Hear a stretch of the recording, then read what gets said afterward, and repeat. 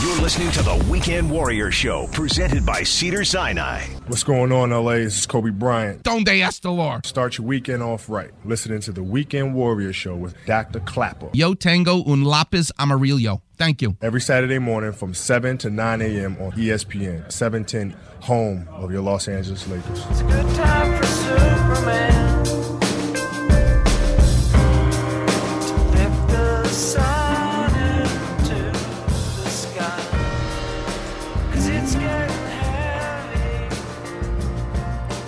Welcome back, Weekend Warriors. You're listening to the Flaming Lips, Waiting for Superman.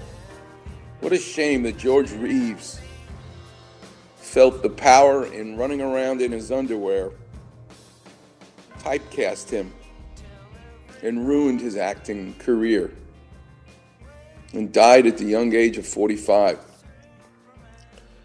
Versus Adam West, who helped design the costume and embraced it.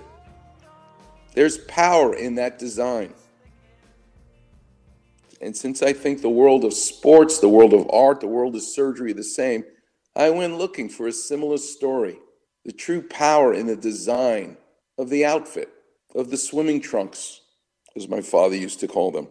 Mark Spitz in 1972, 7 world records, 7 gold medals. The margin of victory was larger than any other swimmer ever. 2008, Michael Phelps broke those records, or I should say got 8 gold medals. But the margin of victory was not as great as in Mark Spitz's day. I joined my high school swimming team because of Mark Spitz. He had a huge influence on me. And what I loved most was he didn't wear a bathing cap. He didn't wear goggles. Grew his hair long like I did. And he even had a mustache. You talk about drag in the water. That's the last thing you would want to do, is create more drag.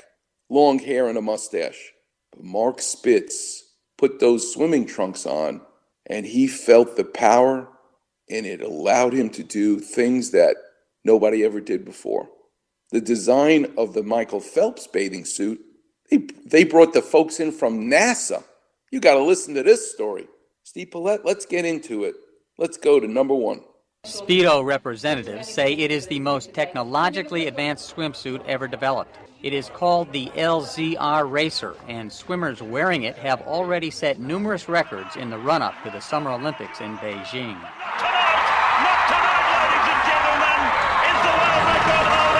Number 2.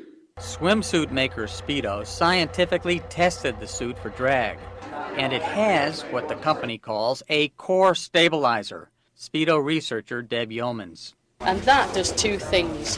One, it reduces foam drag when the swimmer is swimming. So foam drag is making you as tubular shape as possible through the water, so it squashes things in. And 2, it helps maintain the athlete's body position in the water. It squashes things in, okay. I think your voice probably changes as well. Number 3.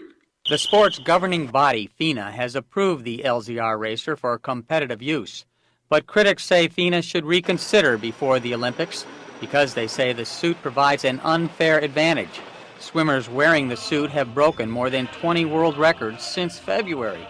British Olympian Liam Tancock.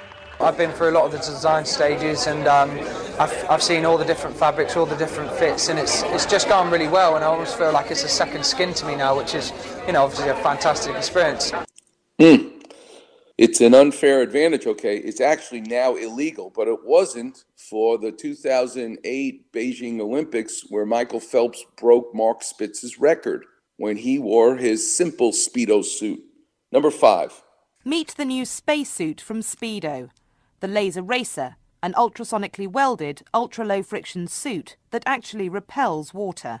Developed by top scientists from around the world, the suit's fabric was tested at NASA, in the wind tunnels used to check the aerodynamic qualities of space shuttles. Can you imagine? They're bringing a wind tunnel, because if you think about it, wind and water are the same. A surfboard moves through the water because it's a lot like an airplane wing in how it deals with water versus an airplane wing dealing with air. Number 6.